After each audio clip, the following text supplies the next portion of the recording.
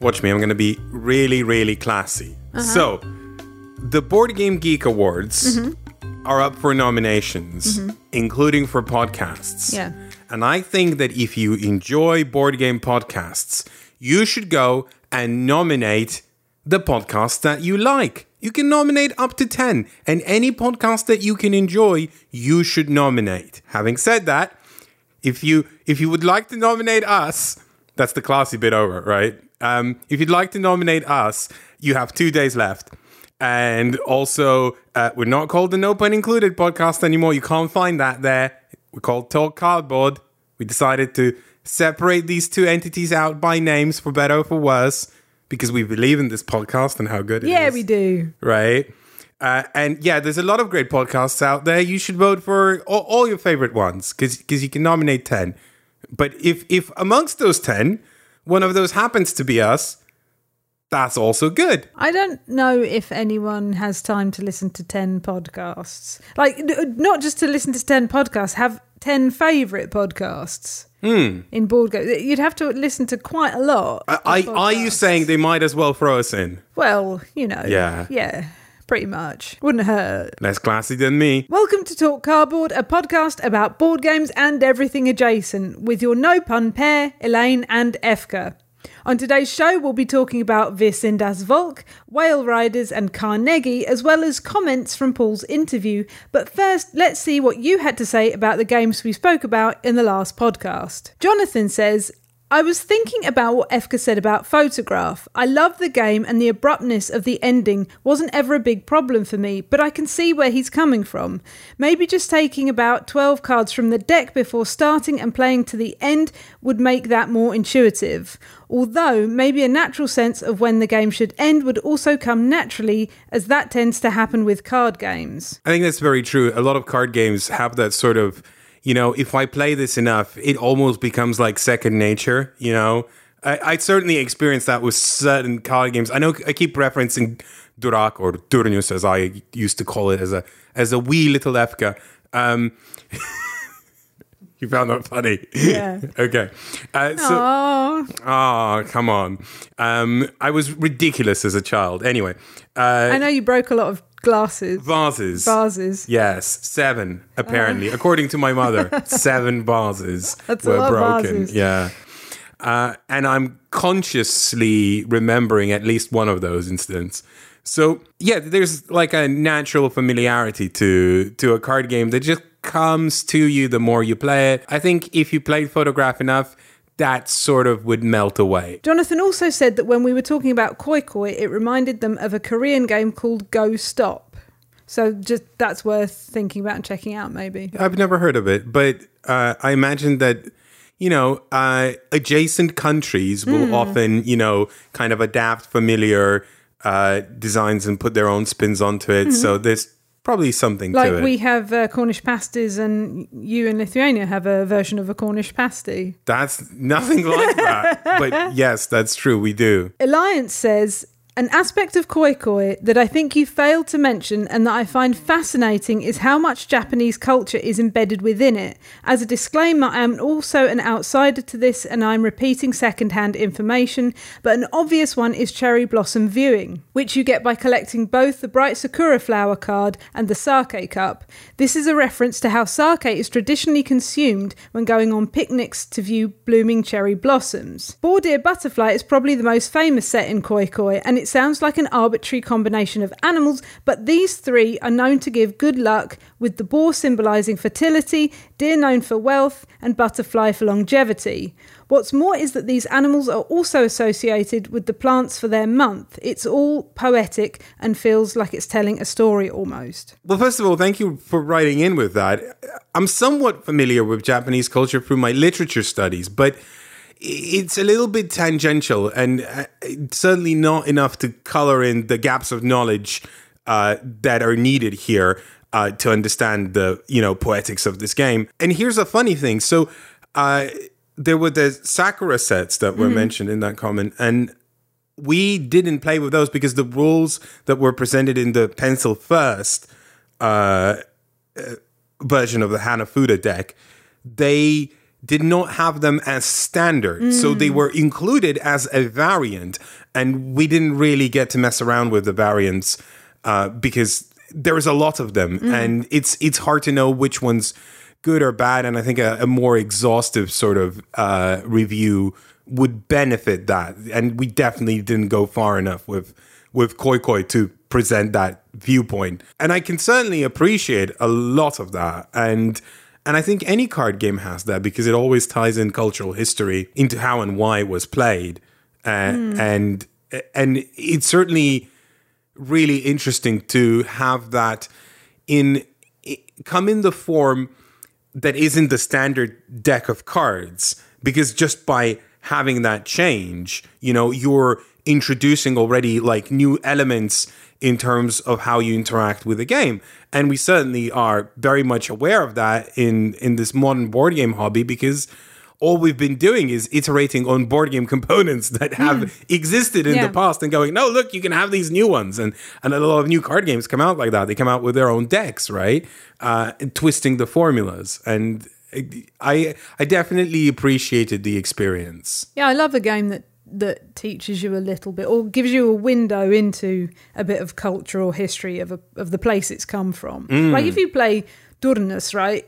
What does that teach you about Lithuania? Nothing, right? I don't know, does it? I don't know. Maybe it teaches you a little bit about our character. Well, right? maybe that's true. But it's something that's really fascinating, and it's something that I really, not just with card games, I really enjoyed doing for the Board Game Biography series, is looking into what's kind of behind that game and the cultural elements within it. One other thing though, like why does a butterfly symbolize longevity? They some of them only last a day. I don't understand. I don't. Maybe it's because they transform. Like they do yeah. have that sort of transformation. So I guess like there's sequential steps to a butterfly's life. That symbolizes a lot of things for me. Maybe not longevity directly, but I think it's maybe longevity adjacent. Okay. Richard says, Wind the film is great. It has that I wish I could just pass tension of Arboretum. The good shot bonus coming for taking a lot of a colour is nicely thematic of the digital age. Best way to get good photos is just to take loads. I think the sudden end would be less of a problem at 3. At 2, you discard the full field. So if the deck has 3 or less cards, it'll end right there. Whereas at 3 or 4, you only discard the face-up cards. So it's much less likely that the game will end on a draw. It's true. We only did experience this as a 2-player game. I'd be very keen to try it with more players. It's quite slight. I'm not sure I would necessarily pull it out with more people. Like, it's quite slight and quite intimate, and I definitely enjoyed it a lot playing it with just you. And it feels like maybe that's the one thing that changes over, that sort of tension when the game ends, maybe is a little bit more tuned to a 3 or 4 player game. It's nice to know that. It's nice that it isn't there, and I'm now sort of tempted to try it on more players. But I'm okay playing it with just 2. It irked me, but it didn't irk me that much, Thank you for all your comments, and if you have anything to say to us, email elaine@nopunincluded.com. Our first game is Wir sind das Volk, which comes from publisher Histogame, designers Richard Sivell and Piers Sylvester, and artists Friedman Bocco and Richard Schacko. I probably said that wrong. I'm sorry. I probably mash half the names that I read out on this. Sorry. It's okay. I commend your attitude towards always trying and find the correct pronunciations of people's names. I know you don't always succeed at that, but it is genuinely impossible. And I think that the fact that you try, I think that's really impressive. Thank you. It's only polite, isn't it? Mm-hmm. Like to try and find out how to pronounce someone's name if you don't know. But sometimes it is impossible because people pronounce the names differently from other people. Yeah, I mean, I guess, it's easy to relate when you've been on the other end of it yourself. And I've heard so many people butcher your last name. So both of my last names, yeah. Oh, even your Yeah, Yeah, uh-huh. Okay. So, yeah. Yeah, I know. But your other one is easy. It's just been a thing like my whole life anyway. It doesn't matter. So let me start with... How did you feel playing as the Soviets again, Efka? No, okay, we can get to that later. Let me start with... I want to be diplomatic about this, right? Because I think this is very nuanced, right? And our approach to this is not going to be nuanced because this is clearly a game that you benefit from when you know it inside out, right? And I respect it, but I did not like it. And this is probably the first Per Sylvester game where I have just bounced off of it. We played it twice, once as each side. So I got to experience both playing as the Soviets and the West, and so did you. And the game is... I haven't even said what the game is. The game is, the division of East and West Germany during the Soviet period, basically. And you play either as the Soviets, the East Germany, or you play as the West. And I know so little about this. And I think it's very telling that I do, because I grew up in the Soviets. So I should... No. I should know more about this, right? But actually, our schools and history lessons and all of that stuff, right? And our history lessons were exhaustive. We had so many history lessons in school. We had world history and Lithuanian history as separate subjects, right? So we had 2 history subjects, right? And there were more than one class each week of each, right? So history was really, really a heavy subject in school. So I'm surprised now, looking back on it, how little I know and how little was taught to me and how little that subject was kept out of public curriculum or just general public knowledge. But yes, it's clearly, a very impactful historical event to Germany, having been split in 2 is... I can't imagine what that's like, and the division that creates. Do you remember when the wall fell? I do remember. I remember watching it on the telly, yeah. But again, I was like, well, it's a wall. It didn't mean... I was so little, right? Uh-huh. It didn't mean anything because, we just weren't informed enough about it. And it was fascinating to play this historical games. This is a historical conflict game that simulated that environment. In a similar way, and partly why we decided to explore Wir sind das Volk is because I think people were writing in and saying, hey, more war games? ? And we did Votes for Women, and I wanted to pick up another game by a designer that I knew, I liked his work, right? And it's been sort of this game that's always been on my periphery, and I've been meaning to try it. And I just really bounced so hard off of it. Because whilst it does do the history, and there's not quite as much about the history as in Votes for Women, it's a much more... It's a much older game, first of all. It's also from, I think, a smaller publisher than Fort Circle Games. Fort Circle Games is a pretty new publisher, but they've already, they've sort of establishing themselves with these lavish historical, game productions. This is less that. The artwork is more Spartan, but I did enjoy the artwork. It's very, there's almost... I don't want to, because this is often associated with the Soviets, so I don't want to say it, but it's almost brutalist, right? Because it's very sparse, right? And very direct, and very here it is. And it's got that sort of, those Che Guevara T-shirts where you just it's just 2 tones, right? So it's red and black on the T-shirt, and here it's the same. It's functional too. Yeah, it's 2-tone artwork, right? It is evocative in a way, even though it is nowhere near as aesthetically pleasing as something like Votes for Women. I don't know. I enjoyed that about it because it was very line drawing-y. Yes. And just a single color. Yeah, and it's very grey. It's so incredibly grey. But again, it sort of sets the mood right, And, all these cards depict all these historical events.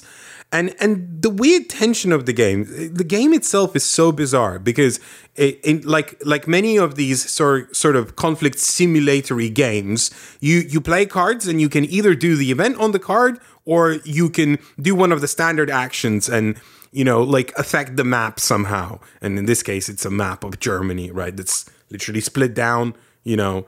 And then a separate little map of Berlin that's split down. Yeah. What you do effectively on the map is you have unrest. So you want to minimize unrest in all your regions. You build factories and infrastructure. And when the infrastructure connects to those factories, the two factories that it connects get better. And the infrastructure is just like this road, basically. And on the road, you build a railroad or something like that. Or cabling, I don't know. Cabling, yeah. But basically, you connect two factories, and whenever you connect, both of those factories upgrade. So you have this sort of snaking web of factories that you keep adding bits of infrastructure to connect them more and expand them into different directions, and you know they all get better. And then if you have enough factories, you can put down living standard tokens, which says, hey, this area lives good now because, you know, like the color TV is now present in Germany, right? And suddenly everyone's happy.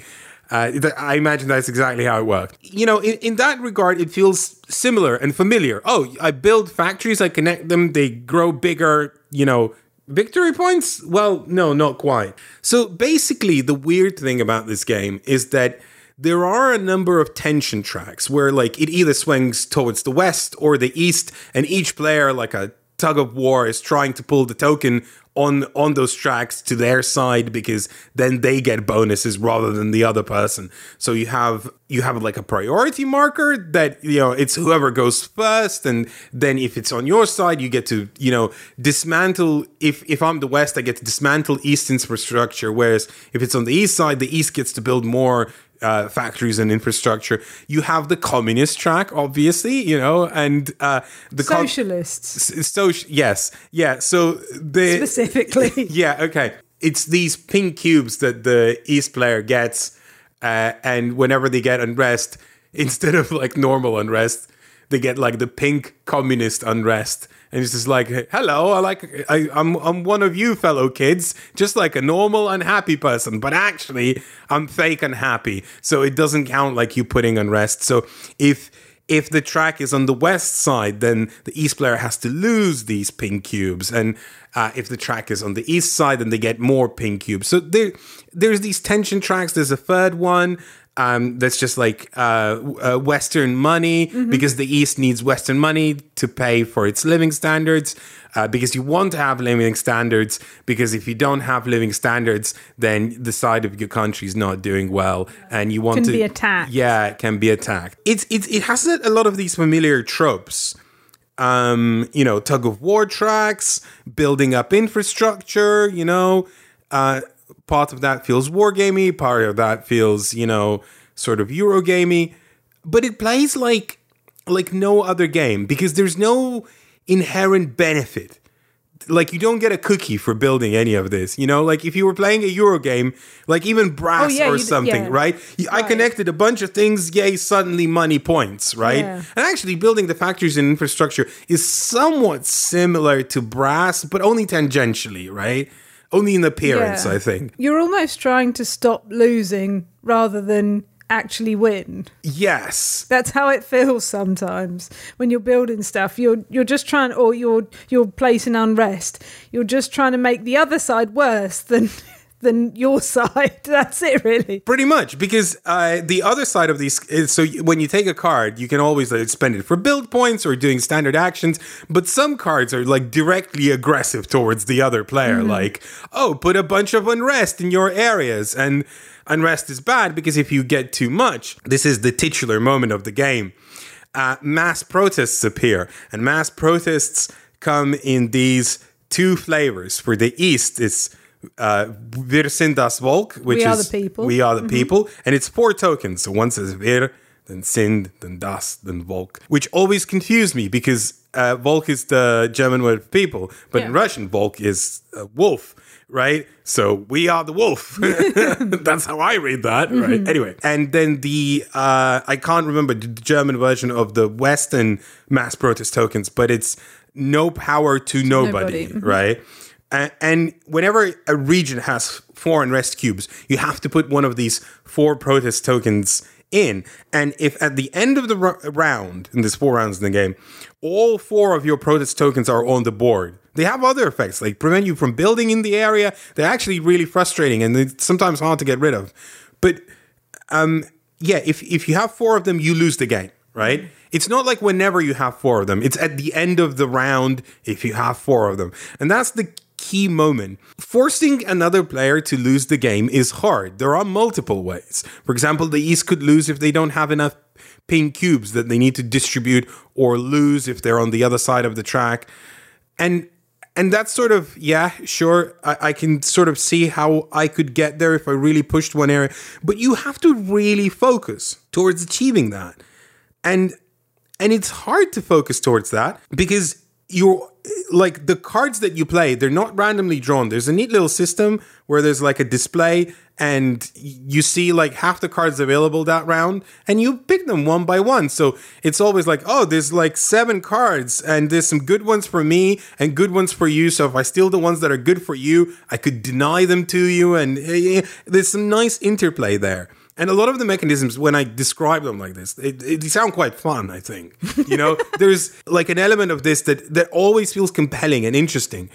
But at the end of the day, it's this game that sort of pushes back and forth and back and forth and back and forth, right? And it feels like one step forward, one step back, one step forward, one step back.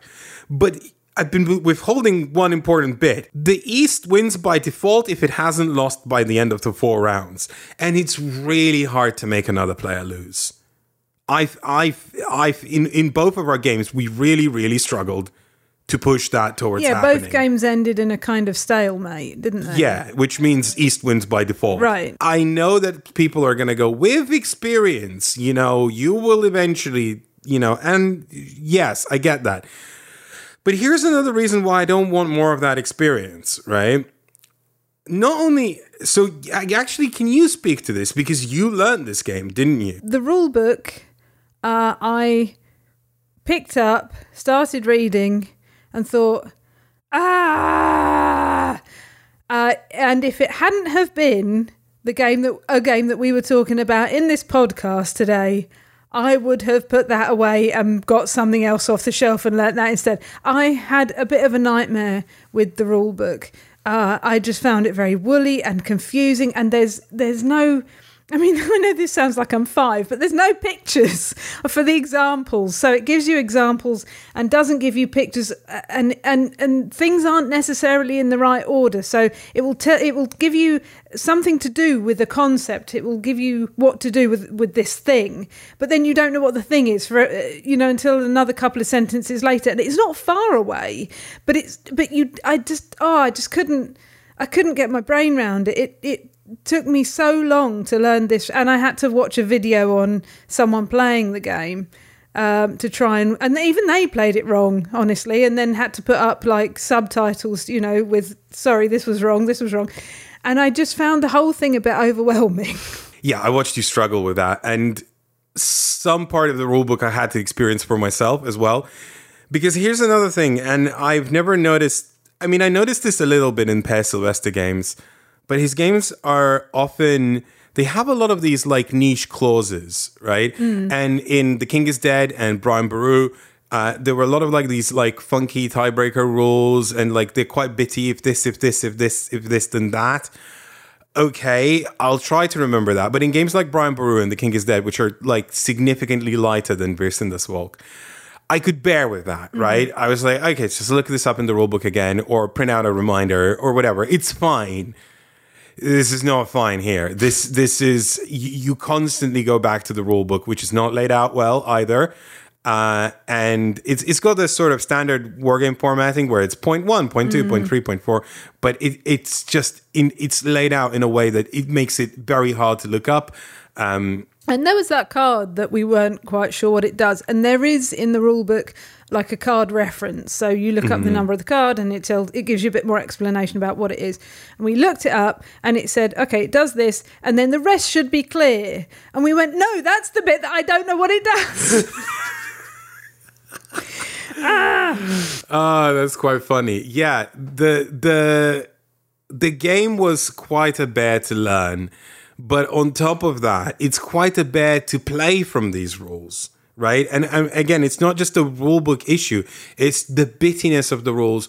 And some of that is the war game Chrome. So Chrome is a term that describes when a war game uses rules just for historical reasons rather than to add to the gameplay and makes them a bit convoluted. And okay, that's fine. I can live with that a little bit. But when you have to hunt rules down all the time and just go, how does this work? It just made it not smooth. And I appreciate that maybe I am not a person who's into this genre, and therefore that's not quite for me.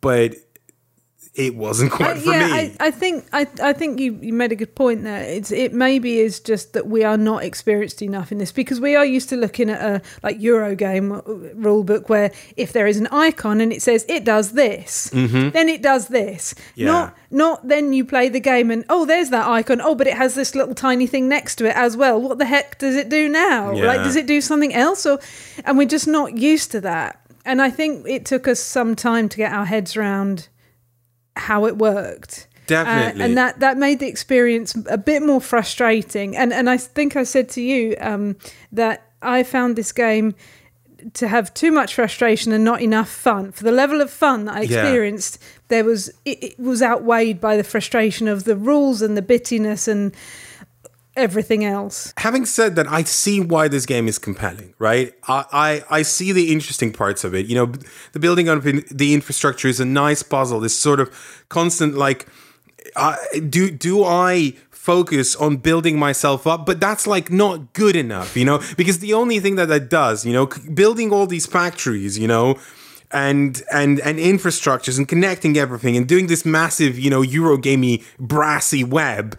You know, the only reward of that is like, I'm permitted to put more living standards down, but you don't necessarily even always want to do that, right? It's good to put down a living standard, but it's complicated. You don't want to make one area too good, because then the other areas get upset and they start revolting, and their living standards go down. Yeah. And so there's a lot of nuance to how it works, and it's quite fun. And the card mechanism I really liked, rather than just, here's some cards, you know, like play them however you like. Actually, like seeing what your opponent could take away from you. And some card, the really clever part is some cards, you like the event on the card can only be played, for example, by the East player. But anyone can take that card. It's just that you can do basic actions with that card rather than the event itself. So the card might not be as good for you, but denying it to your opponent might be crucial, right? So that card interplay, I think, really, really works very well. And I haven't seen many games do that, where it's just like, take whatever you want, but think carefully, right? And that really, really compelled me. But it was just mired in this claggy rules mess that I didn't appreciate first, because, again, the rulebook was a chore. And there's just a bit too much Chrome, a bit too much if this, then this, then this, then this, then that. It wasn't overwhelming. It was just frustrating. I also really liked the card mechanism. I particularly liked, though, and I don't think you've mentioned this yet, that some of the cards are dual coloured. So you're literally looking at the colour of the artwork on the card, which is why the artwork is so sparsely coloured. It's either red or it's yellow, and there's some black because, you know, writing, whatever. But there are cards that are dual coloured and they have red and yellow artwork. And then either player can use those for the event, but you get to negate one of the symbols that is on that card, because those cards, I mean, quite a lot of the cards will have a benefit for you and a negative to you. Yeah. Right. But those ones particularly, you can negate one of them. And that was really interesting, making the decision on, do I not give myself something, or do I take something away from you? What do I take away from this card? Yeah, those dual cards actually were really clever, because whilst most of the cards are like, there's a little bit of pain on this card if I do this, right? But I can live with it. Whereas the dual cards is just like, this is bad for both of us, or this is great for both of us, which is bad for me as well, as it's good for me. So it's bad for both of us, right? Like there's a lot of, I don't want to say double think, because that means like you think that I think that you think. But there is a lot of that sort of brain motion where it's just like, oh, but oh, but oh, but oh, but oh, right? It is very, very smartly designed, right? But at the same time, I think this is a game that could do with a second edition. Honestly, I think I would like to see a more modern, more updated version of Wir sind das Volk, because I think it has so much potential and it needs a little bit of cleaning up and a little bit of development work. Still to come, we have Carnegie, and we'll be reading out some points from Paul's interview. But first, we have a pearl of a game in which you'll have a whale of a time. Whale Riders comes from publisher Grail Games by designer Rainer Knizia and artist Vincent Dutrait. Well, isn't that everything you need to know? Isn't it? Right? Rainer Knizia, Vincent Dutrait. Yeah, it was fun. I liked it. It's a good game. That's it. No. I mean, let me be frank. I picked up Whale Riders because Mark Bigney from So Very Wrong About Games, both Mark and Walker, they frequently mention Whale Riders, and they say it's good. So I wanted to see for myself. Yeah, it's good. So I should note that it's no longer available because not only did the publisher go bust, but before the publisher went bust, they had a spat with Knizia where Knizia said they voided the first. They said, "Oh, the Knizia games aren't selling well enough, so we're not going to do them anymore." And then Knizia said, "No, you voided the contract, so we broke it off." Right. So there was a little bit of a hoo-ha there, yeah. And after that, I think the publisher went bust. So you can't buy Whale Riders. Although I suspect that knowing the way Knizia operates, he's going to sell the license to that game, maybe retheme it slightly and do that game again somewhere, somehow. It is a game, right? that would absolutely lend itself to multiples of themes. Yes, and maybe even slightly less appropriative ones. There's nothing about this game that wouldn't fit in 100 of other themes. Yeah, so basically, you play a whale rider, a whale rider, a person riding a whale. Yeah. Some cultural appropriation going on there. As I mentioned, do people ride whales? I don't think anyone rides whales, but it's clearly of a place and of a region, it would be somewhere where people hunt whales, though there's no whale hunting in the game, no, because you're riding them. Yeah, but there is whale meat out there, and I suspect not in the game. Yes, there is on the tokens. One of the resources that's you meat. Collect. That's not whale meat. It looks like anything. It looks very much like whale meat. I've never seen whale meat in real life. Okay, I think artistically that was depicting whale meat. That's a bit icky. Yes, isn't it just? But otherwise, it's very pleasant. So yeah, you play a whale rider, which is someone who rides a whale, and then you basically go very Takedo style, like forward on the track, and when you reach the end of the track, you go back, and when you go back, you can't go anymore. That's going to be game end for you. You just get to buy up some points. As you go along, you will going to be picking up resources. So there's like these tiles on each spot that you land, and these tiles are placed randomly, from a bag, and they could have one of a herb or two of a meat or three of a herb, it could be anything. So there's herbs, meats, pearls. Pearls are the victory points. They could come out, yeah. But there's I think there's 4 standard resources. Then there's a wild crystal and a pearl that's pots. They're pots. I think there's maybe some pots. Very generic resources, right? And a wild resource and victory points that you can pick up. And you spend money on which resource you want to buy, because each spot has a sliding track, like in Century Spice Road or any game like that, where the first one is free, the second one is a coin, the third one is 2 coins, the fourth one is 3 coins, and each spot has that sliding track. So and you have 2 actions on your turn. You can move, or you can buy a resource, or you can fulfill a contract, which is like if you got the requisite resources that's on the card that you have that says, hey, have 1 of each or have 2 of each, and you'll get some money and some victory points, right? And so you spend your actions deciding to, do I want to move along further, or do I want to buy up more from this space, stay in this space? Do I need to get to the end first? When I describe it, it sounds like 1,000 games in existence, and it doesn't sound particularly exciting. And when you read the rules, you said to me, this doesn't sound very exciting. And I said to you, Elaine, it's a Reiner Knizia game. The game's going to come out in play, not in the rules. That's true. How right was I? I think this is a fine game. And we said that it would be a perfect game for playing like with our parents. Yes. There's nothing in it that would be a struggle for someone that hadn't played a lot of games. And for that, I think it is perfect. And, you know, you're just going along. It's a very easy to go through track. Like you're not wondering where shall I go. You're literally following a singular path. Yeah, there's a line. That's it, right? There's a line. That's it, right? And you can't fanny about or faff about like with what you want. You just buy something or you move on. That's kind of it. And you know exactly on the cards what you need to collect, and you can discard those cards if you don't want to collect it. Yeah, that's the ticket to ride bit, right? Yeah, right, exactly.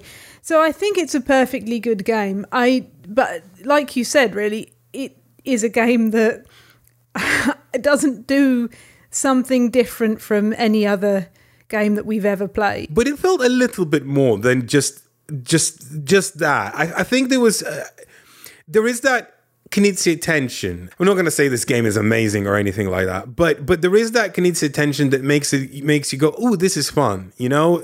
Like it didn't surprise me. Yes, it was fun. It didn't surprise me in any way, but I had fun.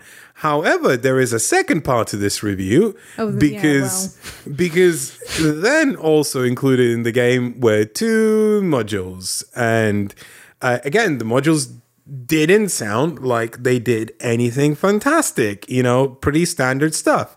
Like the first one was basically achievements, be the first to do this, get a biscuit, you know, and then the second one was starting player powers. Now, in our second game, we bunged both of the modules in because they looked pretty simple. And this isn't like a plot twist. They remain simple, but it also broke the game. I'm pretty certain it broke the game, right? The modules felt, I don't know who developed this and whether this was a Knizia's part or the developer's part that added these modules. You know, whoever felt like the game needed more zhuzh. They made the game worse. They made the game so much worse because one of them, so like one of these powers was basically like you got a power that said, as an action, you can swap on the space you're on. You can swap 2 tiles spaces. So if a tile was costing free money, yeah, you could swap it to the 0. To the 0 space, it now costs 0 money. But that's an action. Now, I got a starting player power that said, oh, when you buy from somewhere, you rather than just buying 1 tile, which is what you're normally allowed, you can buy as many as you like. With the same action. And that is every turn a potential bonus of free actions. Yeah, right? You hoovered up quite a lot. Yeah, so you can't always obviously buy everything because you're limited by how much money you have. But couple that with achievements, which I achieved all of them first. Yeah, you did. Because I had such a leg up, right? And you also raced down the track and back again and then like had all this money, then just, you know, bought all the pearls and I was in the dust. I really was. Yeah, it just was completely unfun. And I'm not saying the modules aren't balanced or whatever, right? Because that's a bold statement and maybe I don't know something even. Again, I have some experience with games and this game isn't particularly complicated, right? I don't think we did anything wrong. The rules for the expansion, not the expansions, the modules are... Maybe I don't see something small. Is what I mean, right? Yeah, right, I see. You know, maybe after 25 plays, you know, these special player powers will suddenly start to make sense within the meta game of Whale Riders. And I say that with a little... thinking it. Yeah, right? I say that with a little facetiousness. Too deeply into this, honestly. And you know, maybe there's that, but it just felt so annoying, even to me who had this power. Is like, well, I can do 5 things on my turn, and you got a special player power that gives you a marginal advantage at the cost of an actual action. You know, I don't know. That was annoying. So, my recommendation would be to not go buy Whale Riders because you can't. But if a copy like floats by you somehow, and you are looking for a game you can play with like anyone. And it's quick. If you're at a board game cafe or something and you've got like half an hour before your table becomes free or whatever, I think this is a great game. Well, this is the sort of game that's probably, the weight of game that's normally played at board game cafes, because people play pretty light games. And I think this is perfect for something like that, It's easy to teach. It's so easy to teach. It's like move or take, Spend resource, get point, right? Like that's it. And there's only one resource that you're spending. You're only ever spending coins. You're not having to collect different resources in order to collect the resources on the board. There's no chain of resources. You spend the money, you take the resource, you fulfill the contract. That's it. That's the game, right? And it's dense enough, in a way that Knizia can design. It's good. I liked it. It's fine. Slightly appropriative, and I guess that's it. We had a lot of nice comments and conversation about Paul's interview, so I want to talk about that a little bit, with people saying how much they enjoyed it and how insightful it was.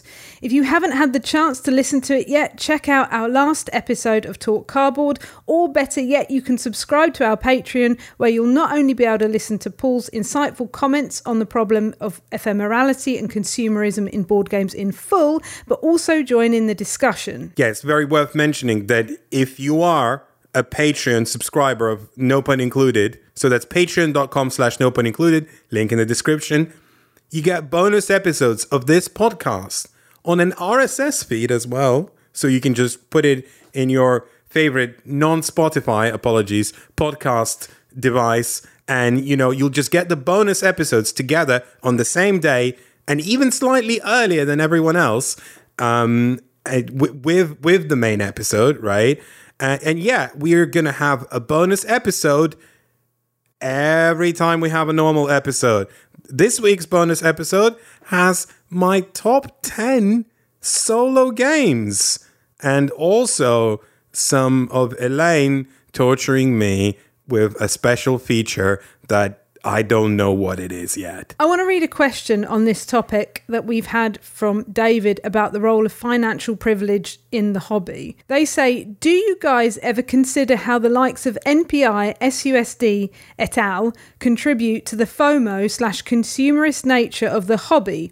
The question isn't meant to be finger-pointy in the slightest. You guys all do amazing work in giving the likes of me advice on what I should and shouldn't be buying. But what you each are doing is regularly making us all aware of the latest and greatest and putting those games in our heads, potentially increasing that FOMO fairy dust that pervades the hobby. Well, thank you for noticing that we do try and do the work there. I think it's important to note that one of the big, main points of our ethos, really, I think, is that we're not here to market stuff. We are here to review games. And that's partly why we don't work with publishers, but also that's why we're so much more critical, I think. And people say, we often get the comment, you're so, do you even like games? Yeah, I love them. Frankly, I want a lot of them to be better because I know they can be, because I've also seen the really great games. And I can tell a good design, pretty easily by now, but it's not just about that. It's identifying, where a game's shortcomings are and where they could be improved and all of that. And that's frequently why we choose to talk about the games that we choose to talk about. But also, I want to touch on the other side of this comment and sort of the relationship of audience and creator here, right? Note, I did not use the word influencer because I think therein lies the problem. The word influencer has become pretty big in our society. We are aware of what it means, and it has pretty negative connotations, and maybe deservedly so, right? But I also think that the word influencer has become synonymous in some regards from the general public to attribute to anyone who makes anything that then goes on the internet. And I think that is slightly frustrating. Like when we watch Triangle of Sadness, there's certainly, some words there about the influencer culture of not just influencers, but our entire society and how we view them, how they view us. all of that. And it's becoming quite cynical. That's a great film, by the way. If you haven't seen it, go ahead and watch Trial. Just before you fire off that recommendation, there's probably 1,000 trigger warnings you have to put before That's that film. true, yeah. Right? So look up what that film is before you watch it. It's not for everyone. Anyway, but yes, as a cynical commentary on modern society, it definitely does the trick. So yeah, I think there's a lot of cynicism that's being attributed right now to anyone who does anything online, and the current events really don't help. With the acquisition of Twitter by you know who and all of that. Anyone who makes anything online just looks like a pillock right now. Let's be honest, right? And I don't want to say something like, oh, but we're not all the same or whatever, right? But I think it is important to recognize that any group, any niche is more nuanced than, well, it's just like this. And yes, in some regards, if you look at our hobby, it is a consumerist hobby because it is centered around physical products that you buy, right? Those products relate to experiences, but they are still physical products. And as any physical product, especially in niche markets, it tends to fall into, collectability issues, FOMO, and I recognize also, and I think this is very important, I'm going to speak about myself because I can speak about myself because I have ADHD, so I can speak about ADHD, okay? It is important to recognize that people with certain neurodivergencies, like ADHD, have compulsive behaviors when it comes to FOMO, they can be easier preyed upon, right? I've certainly known this because I've experienced it myself.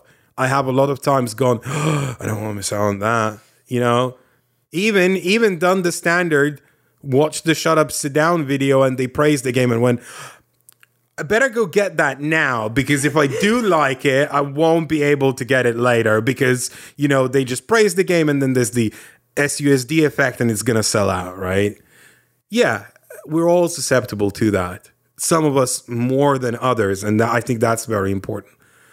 But at the same time, I think it's important to note that I'm not going to say everyone, but some people who make things on the internet about board games work very hard to not promote this, consumerist compulsion. When you review a game, there's an element of like, do you blame a chicken for laying eggs, and contributing to the mass consumption of eggs? But when your job is to review games, you cannot help but review games, right? That is a function of what we do, and I can't decouple that. So it's something that we are conscious of, but at the same time, we have to recognize that it's going to inevitably impact people and sometimes even make them make the wrong decision.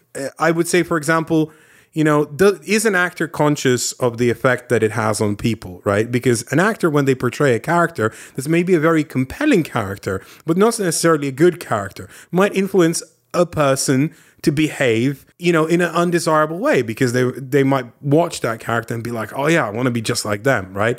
That's influencing someone to make a bad decision. Is an actor aware that they can do that? Yes. Will they stop acting because of that? No, right? So it's a very tough question, and it's a really difficult discussion because I absolutely see both sides of that argument. All I can say is that we are doing our best. I think you summed that up really, really well. And it's something that we speak about quite a lot because we are aware of our potential influence over people. But something we've always tried to do is make sure that when people watch us, they are not advertised to. And if they do decide then to get that game, it will be something that they are getting because they really want it. And they fall in love with that game, not our presentation of that game, but the game itself. And I think it is very important to differentiate between the excitement of getting something, which is the FOMO and the excitement of the experience of playing it. Yeah. And I think we've tried to show and portray in our videos the excitement of playing it and sharing it and having that game to share with your friends or to play solo or whatever, right? Yeah. But having those experiences, and I think that's what we find important. Yeah, because we reflect on the experience of playing the game rather than, the collecting side, or like, this game is value, you get 200 cards for your... once you start down that road, there is no going back. And I'll be very frank, I'd caution anyone, if you watch someone who does that, right? I'm not singling anyone out here, but because I actually don't watch enough board game videos myself. I know that there's probably people who make those sorts of videos, but I will be very frank, I don't know who they are because I just don't watch them, right? But I imagine there are people who talk about that, right? I would caution you against watching videos like that because they will send you down that path. The path of addiction and collectability and sort of just... You might get a kick out of it for a while, but I can tell you from personal experience, just collecting things is going to start feeling pretty empty in your life. I think you can be susceptible to it too because you're used to watching, like we're, I guess, I don't want to say of a generation, but we are of a generation who've grown up watching television that has very specific advertisement slots. Yes. Right? You don't watch a program and be advertised to in that program. Yeah. Right? You know that when the program breaks, then there's going to be adverts. You can go make a cup of tea and go. You don't have to watch. But that's England. You know what those things are. Sorry, that's specific to England, right? Yes, or Britain. Well, yes. Okay. Yes. Do you not have that in Lithuania? I don't think the standards are quite the same. I don't know what the rules about product placement are because I'm not sure they're necessarily the same as they are here. I know they're not the same in America. No, that's my point. Right, yeah. Right? That's my point. Depending on your cultural background and what your experiences are, then you are going to be more susceptible to that kind of thing anyway, because you're going to watch something thinking it's just a showcase of something when it's actually a pushing it. But yeah, just to again sum it up and just reiterate it again, because I think this is important. We recognize that we have that effect, and we are not going, well, whatever, At the same time, we cannot escape having that effect by the nature of what our job is, right? I think you summed it up well with the actor analogy. Well, I mean, yes, but that's why I wanted to sort of elaborate on that again, because in that analogy, there is no responsibility. We try and showcase responsibility. I also want to bring up a point that Paul Dean himself made on Discord, which I think is something we should all be thinking about, not just as people who play games, but as designers and publishers too.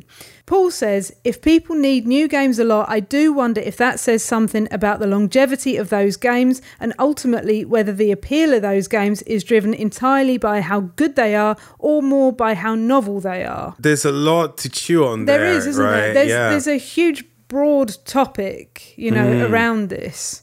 I've certainly lamented some publishers when they, I've had conversations with publishers that basically said to me, well, you know what, Kickstarter is the future because it's like, you get your core audience, you build it up, and retail is dead. And I'm like, yeah, sure, maybe. And you know exactly how many you're going to sell before you even, make anything. Yeah. Right. I mean, it is an interest-free loan. And if you need that to survive, then as Paul mentioned, what does that say about the longevity of your business and the belief in your game?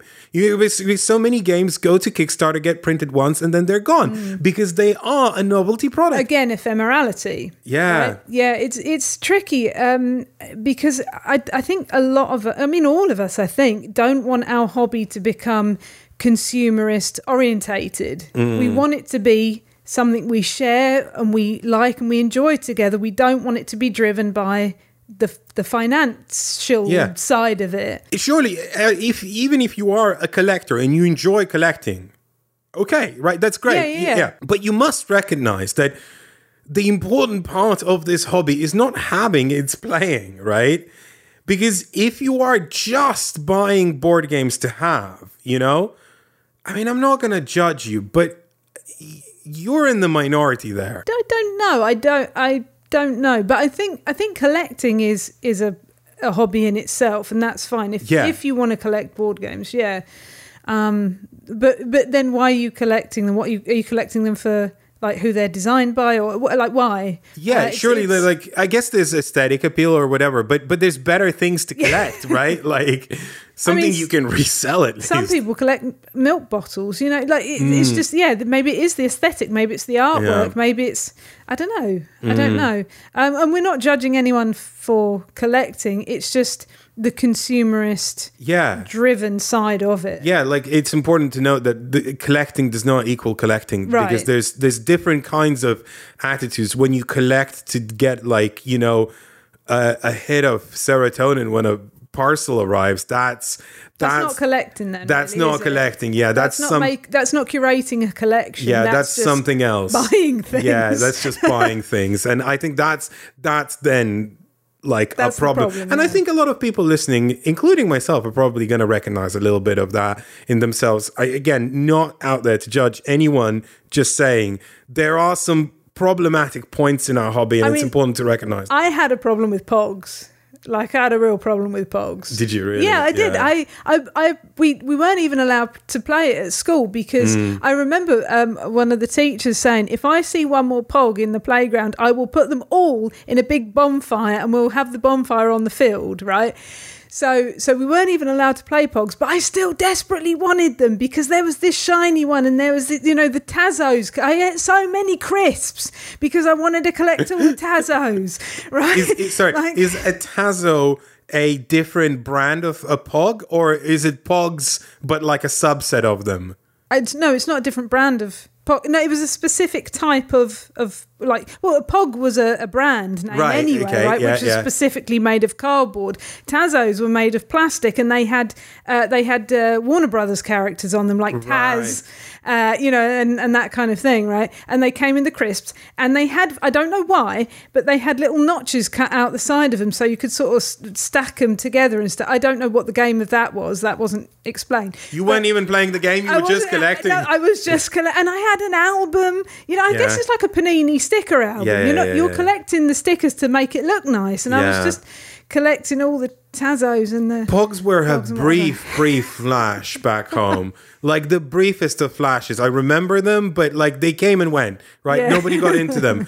We really got into yo-yos at one point in Lithuania. There was Coke did a promotion where, like, if like the ball cap lottery, right? Can I just say there are other brands available? This is not an advertisement for either Walkers or Coca-Cola.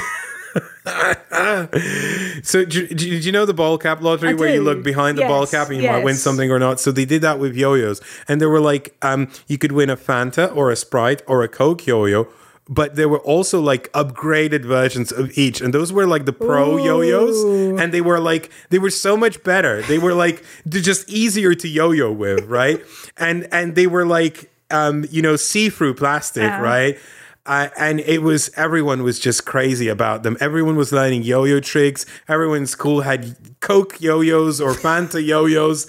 And everyone was like, look, I finally learned like walk the dog or whatever it is, So everyone was obsessed with that. And also, can you still do yo-yo trick? No, not really. But I bought a yo-yo at Essen Spiel, where like I just briefly stopped by to say hello to Rodney, and Rodney was admiring the stand with wooden yo-yos, and we each bought one. Rodney, if you're listening and you still have your yo-yo, let me know, because I still have mine.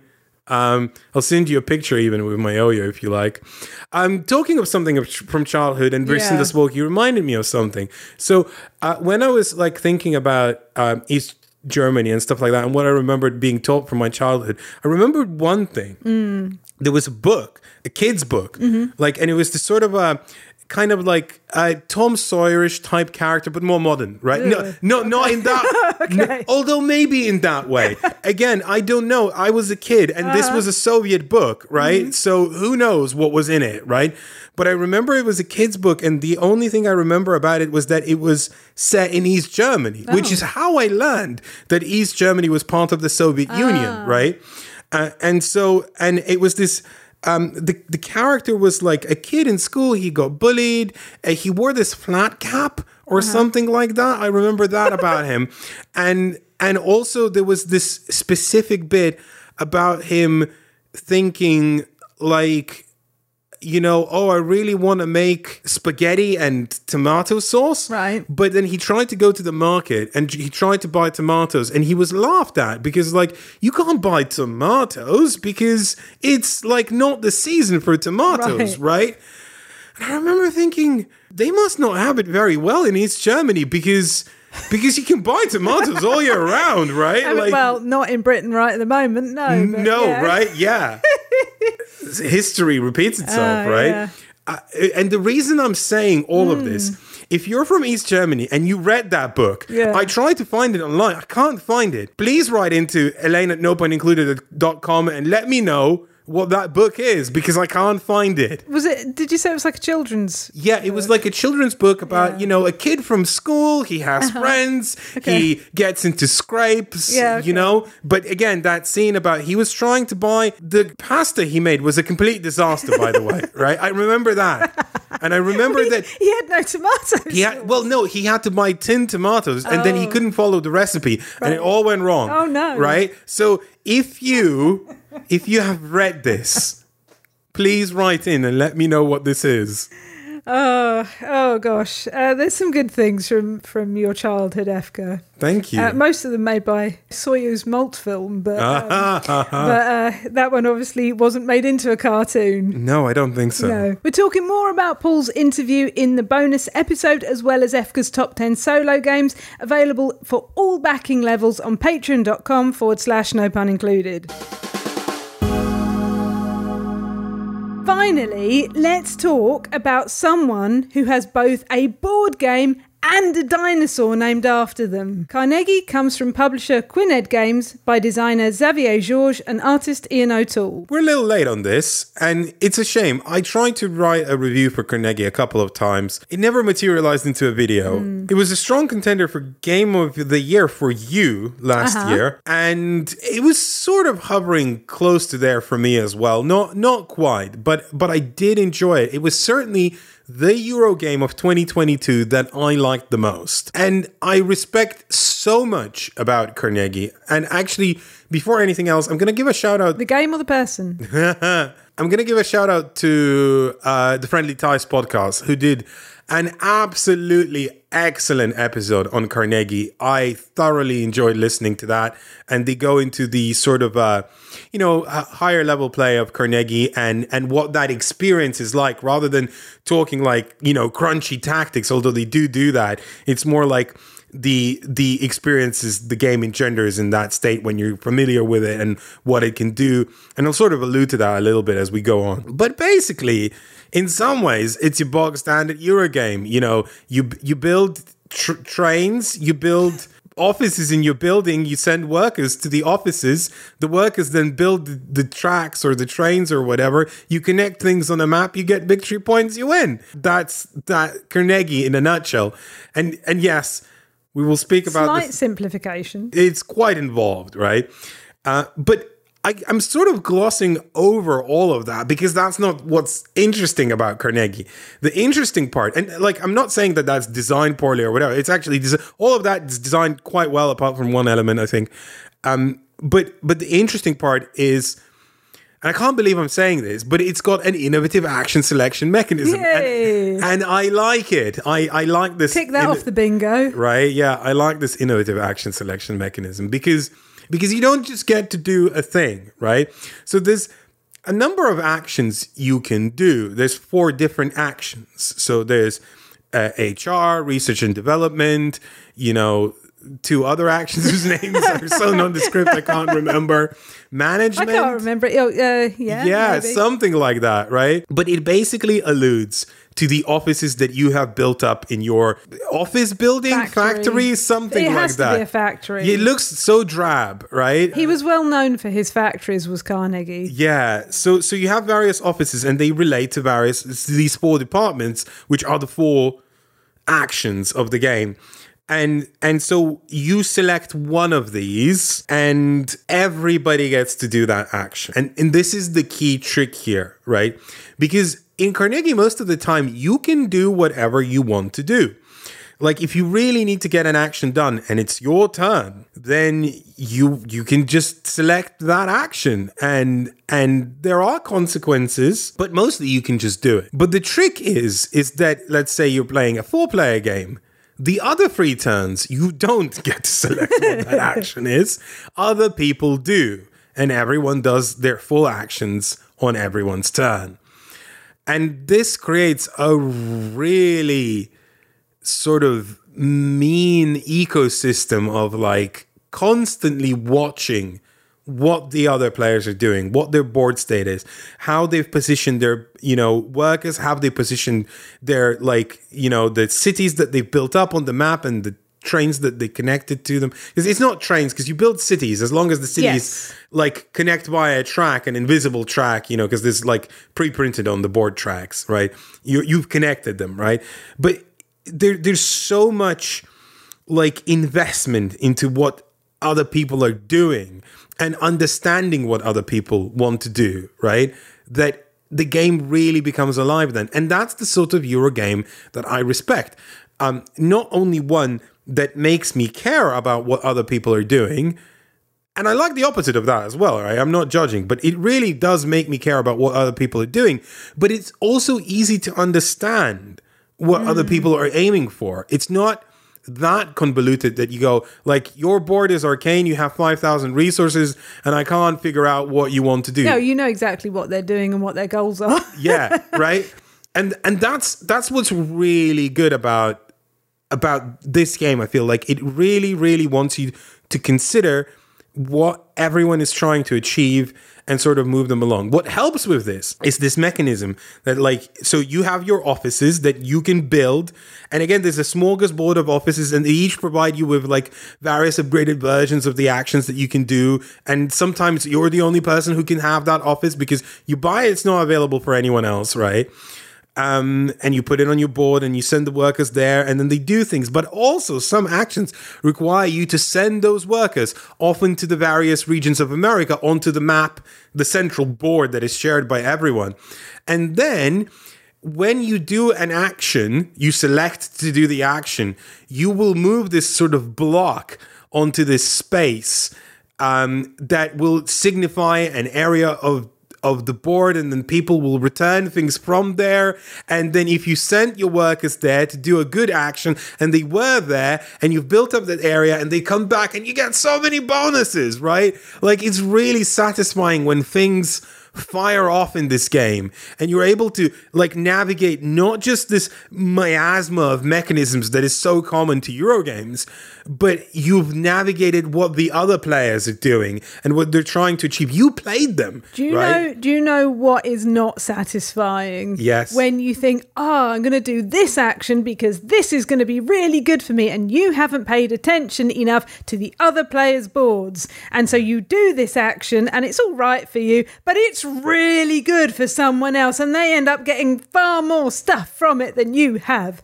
Or maybe that's peculiar to me. I'm going to make a very obvious analogy here, I think, because it's very much in the pop culture right now. Tomatoes. No, Succession. Yeah. So people love Succession. It's a very popular show right now. If you haven't watched it, it's where Brian Cox literally plays Rupert Murdoch, right? Like, it's like, what if Arrested Development, but we treat these characters like actual people and not comedy vignettes? And they're as awful as you imagine them being, right? And it literally feels like being one of the characters in Succession, Like, sometimes you're an idiot, an utter buffoon, and you are flabbergasted by how a person like that could have real power. Not even, let's not even mention unimaginative power, but right? But sometimes you are this Machiavellian mastermind of engineering these plots and reading these people and sort of analyzing everything and going, just like Carnegie himself. Just like Carnegie himself. And I guess that's where the theme comes in, because the theme, like you could see this as a sort of a criticism, but the rulebook strangely makes it very overt that that's not. And it's 1,000 people spoke about this. I'm sort of almost mentioning this out of necessity. Yes, Carnegie was an awful person. Yes, the rulebook glorifies him by saying, hey, he wasn't just an awful person. He built all these nice libraries. Elaine, you worked in libraries. How do you feel about Carnegie? Be honest. I have mixed feelings about Carnegie. Do you really? Yes. Do you not just think he was awful? Because no. Well, yes. But see, that's why I have mixed feelings. Oh, come on! It's billionaire philanthropy. It's. Yeah. Well, so the story that I know, and this might be wrong, right? Because I haven't looked into him that much. I only know very much surface level stuff about him. Is that he was a terrible, horrible person. Lots of people suffered horribly and died in his factories. He did not care. He worked them until they died and just then replaced them, which is a bit like most companies now. You know, if they will work you until you drop and then they'll just get someone else in, whatever. But there has been a lot of he did then have some kind of revelation and went, oh, I should probably use my money that I have made and hoarded myself over all of this time. I don't know if he. Oh, but like that's what people do now, like Bill Gates and Elon Musk, right? Doesn't matter. It's literally their playbook, right? And here's my ultimate question: if you sort of, but I see the good side, right? Like to anyone who's listening, I'm gonna ask this question, right? If someone breaks into your house and steals stuff from your house, right, and then goes and sells all of that stuff, and then takes some of that money and donates it to charity, do you still feel good about that person? If they gave all of that money to charity, then probably yes. But he never gave all of that money to charity. But the thing is, I'm a huge supporter of libraries and education, free education in general, and accessible information. Like I hate the idea of information and education being behind paywalls, right? Yeah. And so anything that gives people resources to learn. Sure, but isn't that the insidious part? Because yes. Right? Because you pick something that no one can argue against and go, look, I understand. I did that one, right? It's like you were saying, Bill Gates, fighting diseases, right? But I don't know. I would need to read more about Carnegie. Sorry, I clearly put you in a little bit of an uncomfortable spot there. No, I absolutely agree with you. Hideous man, was torturous throughout his career, but also libraries. Anyway, I think this brings us into the mechanism that I hate mechanically and thematically, which is donations, right? So one of the things that in some ways it works quite well, but thematically the rulebook basically says, well, Carnegie was bad, but he donated a lot of this wealth, and that's what the game is. Let's focus on the good parts. I also don't like that about the game, because it gives you a very different picture of how he was actually like. Yeah, that's true. And so you do donations in this game to score victory points, right?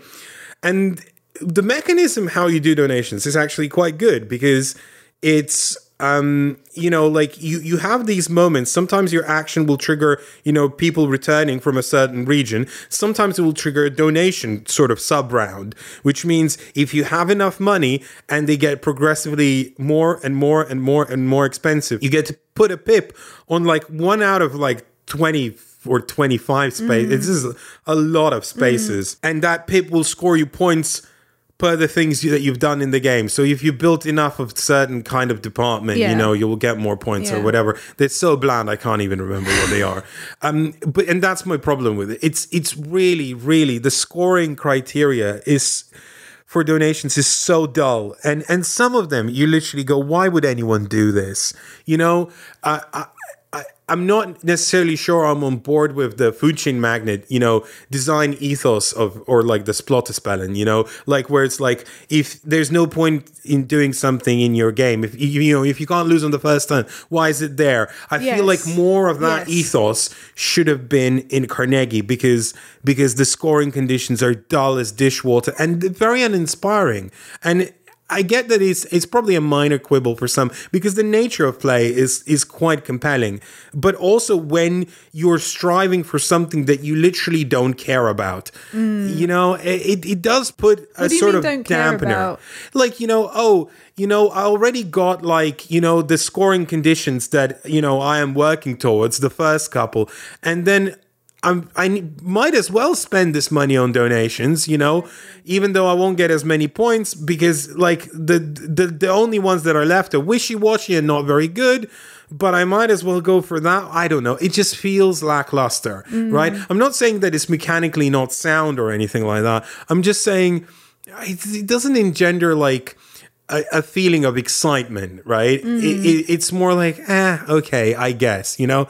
And that's really, aside from like how the rulebook treats Carnegie and how the designer probably sees Carnegie. I don't want to speak for the person, but like how the game portrays Carnegie isn't particularly exciting. But the cutthroat nature of play certainly evokes, you know, the viciousness that you imagine people in positions of power like that. I think I have a better analogy than someone comes into my house and steals stuff and then sells it and donates that to charity. If someone said, okay, we're going to open this library, but 3 people have to die for you to do this, would you do it? No, absolutely I would not. So maybe that's a better answer of how I feel about him. Well, that turned dark very quickly. But like, imagine if that was in the game. Like the rule book says, we're just going to celebrate all the good things he did. Okay, because you couldn't have. Imagine if in the game, right, there was, okay, you can take a double action with this meeple, with this worker, except they're going to die at the end of the round or whatever because you've worked them too hard. No one would play that. Do you know, I honestly said to myself when I was preparing for this episode, just look, everyone's talked about Carnegie already. Just gloss over that part. Well, and then you can't. You can't. You really, really can't. So, anywho, conflicted feelings about the theming of the game for sure. Mostly very, very, very positive feelings about the game. Would you agree? Yeah, I very much enjoyed this game. And you're right, like the bit that I liked about it, because in a lot of Euro games, you know, I know this is a bit trite, but you're kind of playing your own little game and you're not paying attention that much to what other people are doing, right? Whereas this is very much that you have to have your eye on the ball and on what other players are doing at all times, because like you said, you know, not only are you taking actions for yourself, but they're going to be taking the same actions that you are taking, and it might be better for them. So and also they might be taking the thing, they might be working towards the same like donations goals as you are, right? So are you going to achieve that? Should you like diversify and go off and do something else? And you have to really balance everything that you are doing, right? Each different action, because if you let one of those fall by the wayside a little bit and then another player decides to do that action, suddenly you're almost missing a turn because there's nothing you can do with your factories because they don't do anything, right? Because you're not in the right position for them to do anything. So I really like that, that there is so much to think about all the time, that like there's never downtime in this game. You're always thinking, what am I going to do next? You're planning several turns ahead, how to get different things, where you can go, what you can do. And it was just a lot of fun. Yeah, I agree. A very engaging game. We didn't even mention the pull-out things, you know, from the well, you kind of touched on. Yeah, but like, you know, you get things when you come back. Yeah, but like the physical aspect of I see. Yeah, like the double layer playables. Yeah, ooh. Yeah, but like there's an inside layer, invisible layer, and you have these tabs, and you pull them out, and they reveal like little symbols, and you get to put discs on them. Like the production is very physical, isn't it? I really like the Tool artwork. It's not a surprise. We frequently are enjoyers of Tool artwork. But I especially like it in this game because not only do the sort of muted colors help, you know, like and the Ian has really good color sense, I think, because for me it's almost like he's an artist. Well, no, it's not just that. For me, I find his color sense very helpful to parsing games and understanding games. When a lot of games have like just really loud primary colors, I struggle to focus. Yes.